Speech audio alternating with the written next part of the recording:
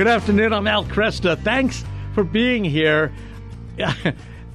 It's been snowing much of the afternoon outside of our Ann Arbor studios, and it's kind of that ugly snow, kind of combination of sleet, slush kind of snow. It's very, very messy, but it gets me thinking that coming up January 15th to 21st of next year, January 15th to 21, we're going on the 2023 Good News Cruise aboard Royal Caribbean's Harmony of the Seas. And we're going to have a great lineup of people there for teaching, for worship, for music, and plenty of time to be with our wives and husbands. And one of the men who's going to make it work for us is Father Joe Krupp. He's the pastor of Church of the Holy Family in Grand Blanc and also pastor of St. Mark's in Goodrich, Michigan. He also serves as chaplain at Michigan State University. Father, it's good to have you here. Thanks. Oh, thank you. You know I love talking to you, man. How you doing? I'm doing fine, and I love talking with you as well.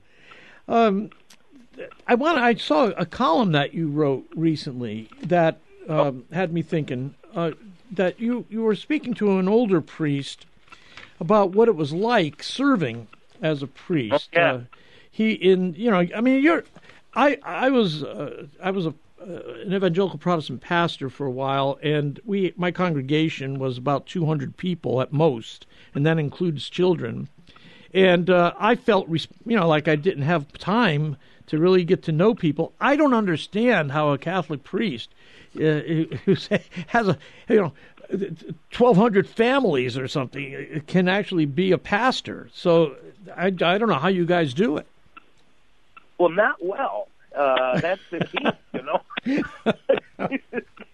I remember Bishop Carl, right after ordained me, he said there were 3 of us in my class. He set us down and he said, every day you got to write down the 10 things you absolutely have to do and then cross off 9.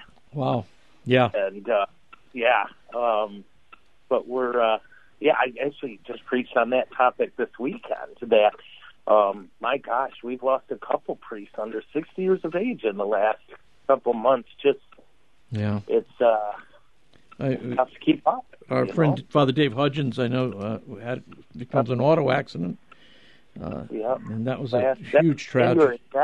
I got his prayer card sitting on our altar. Yeah. I lived with that beautiful priest for 3 years. Yeah. And loved them. We had a good time. Yeah. So when you look at the work of priests today, I think it's kind of an impossible task in some respects. But yeah. I am wondering, though, sacraments remain available. That's essential. Yeah. Are laity more and more stepping up to actually do the kind of peer counseling, exhortation? Are they picking up on any of the appropriate pastoral duties? Yeah, I think when and it's so crazy we're talking about this, brother. I just wrote a huge article about it in my bulletin in the Sunday that just happened. That what I'm asking God's people here to deal with is that those beautiful lay people and deacons stepping up often get smacked down because they're not the priest. Yeah. Right? Yeah. Yep. And maybe often is too strong a word, but I gave an example of someone calling, well, Father, you need to talk to my son. He has a drug problem. And, the answer here is, I can pray with your son once, right? But I'm not a counselor. Right. Right. I always tell people, you don't want me counseling you on marriage. I don't know how married people do it, and I just tend to say, I'm going to pray a lot for you, But I think part of the trouble that we've got to learn to deal with is priests learning to lay down power, right? Mm-hmm. Power to make decisions about non-theological things should absolutely be set aside. And I think God's people are stepping up well, but I think the next step is for God's people to get used to the limitations of clergy. Yeah. Mm-hmm. I recently, in fact, got a letter, and it was kind of angry, of course, but about how St. John Vianney did this, St. John Vianney did that. And as lovingly as I could, I wrote back and said, how many emails did he get? How many insurance companies did he have to deal with, right? Yeah. How many phone calls? How many priests were serving? Right? It's just me and one guy with 2,800 families. 2,800 families. Wow. Yeah. And we're in better shape than a lot of other places where priests are, spread out even more. And, if it was just those 2,800 families, I think it might be doable. But a vast majority of Catholics don't go to church, but they do need you when they're in the hospital or when they're dying or when they want baptized or they want a marriage, right? So the 2,800 families is the smaller part of your ministry, right? It's the 10,000 families who will never register and who probably will never go to church. But, man, when they call, we got to go. You got to move, right? We got to love them like Jesus loves you and me, and I think if we can get God's people to the point where they don't see a deacon or a professional layperson as a punt, I think that'll be a big help, Yeah. Well, a lot of people don't realize that a Catholic pastor is not merely pastor over the formal membership of the parish. You actually are considered pastor over the geographic area. Is that right? Jesus help everybody in that area, bro. Wow. I always tell people, I'm the best he's got, which, poor Jesus, he's got a limited toolbox. But, no, all kidding aside, it's to me, anybody with a pulse, right, in this area who they have a right to me to some extent. But what they have a right to is what I can do. Right? I can pray sacraments. We do 10 hours of confessions a week. Mm-hmm. We do 14, 15, 16 masses a week, with not counting funerals and baptisms, or funerals and weddings. Wow. And hospital visits probably at least 3 times a week. We run in for last rites, those kinds of things. Yeah. But Jesus made me for that other people can't do. Yeah. Right? And that's where that article, bro, on pressure came from, is one of my friends asked me, what do you think is the most consistent thing you hear in the confessional? And I really tried to take a day to think and pray. And again, we're doing 10 hours a week. I'm hearing a ton of, and there's no stop, right? Yeah. We have to stop mind. But it's pressure. It's all of our expectations are I don't think many of them are based on reality. And they're based on reality that passed away or that never existed.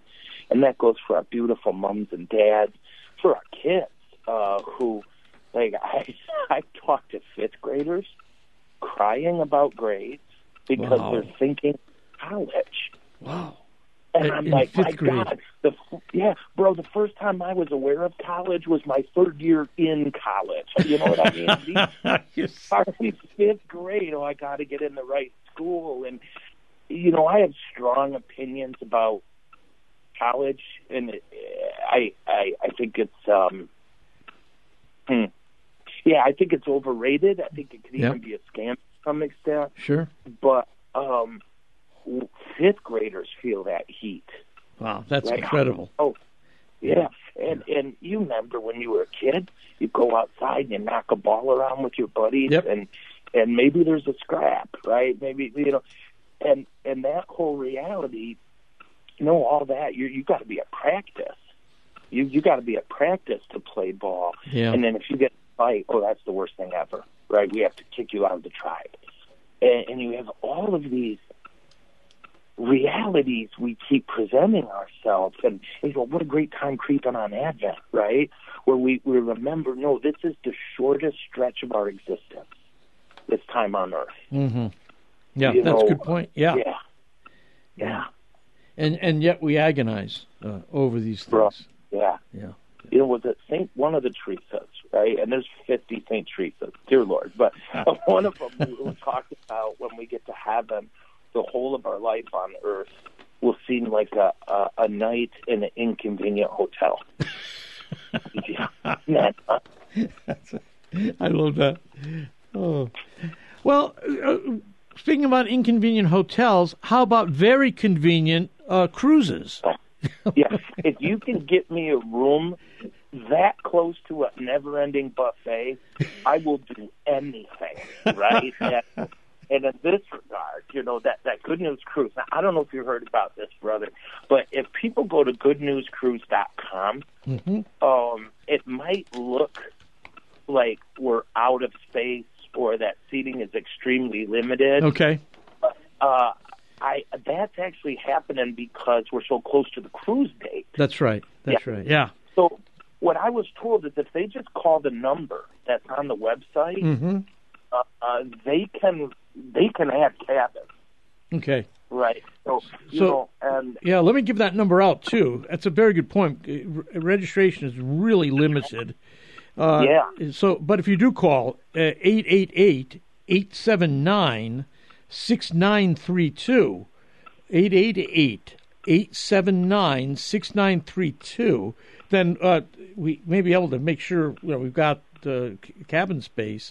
And also, there's a promo code, All Saints, where you can save $100 per couple. That's what I have on my notes here. So yeah, me too. And brother, I'm fat enough where I tried to pass myself off as a couple.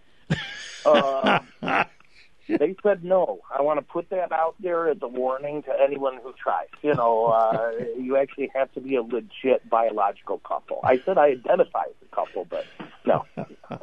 They're taking it, bro. GoodNewsCruise.com is the website. You can go there, GoodNewsCruise.com. We've talked quite a bit about the upcoming cruise over the last 6 to 8 months, but it's coming up on January 15th to 21st, this next January.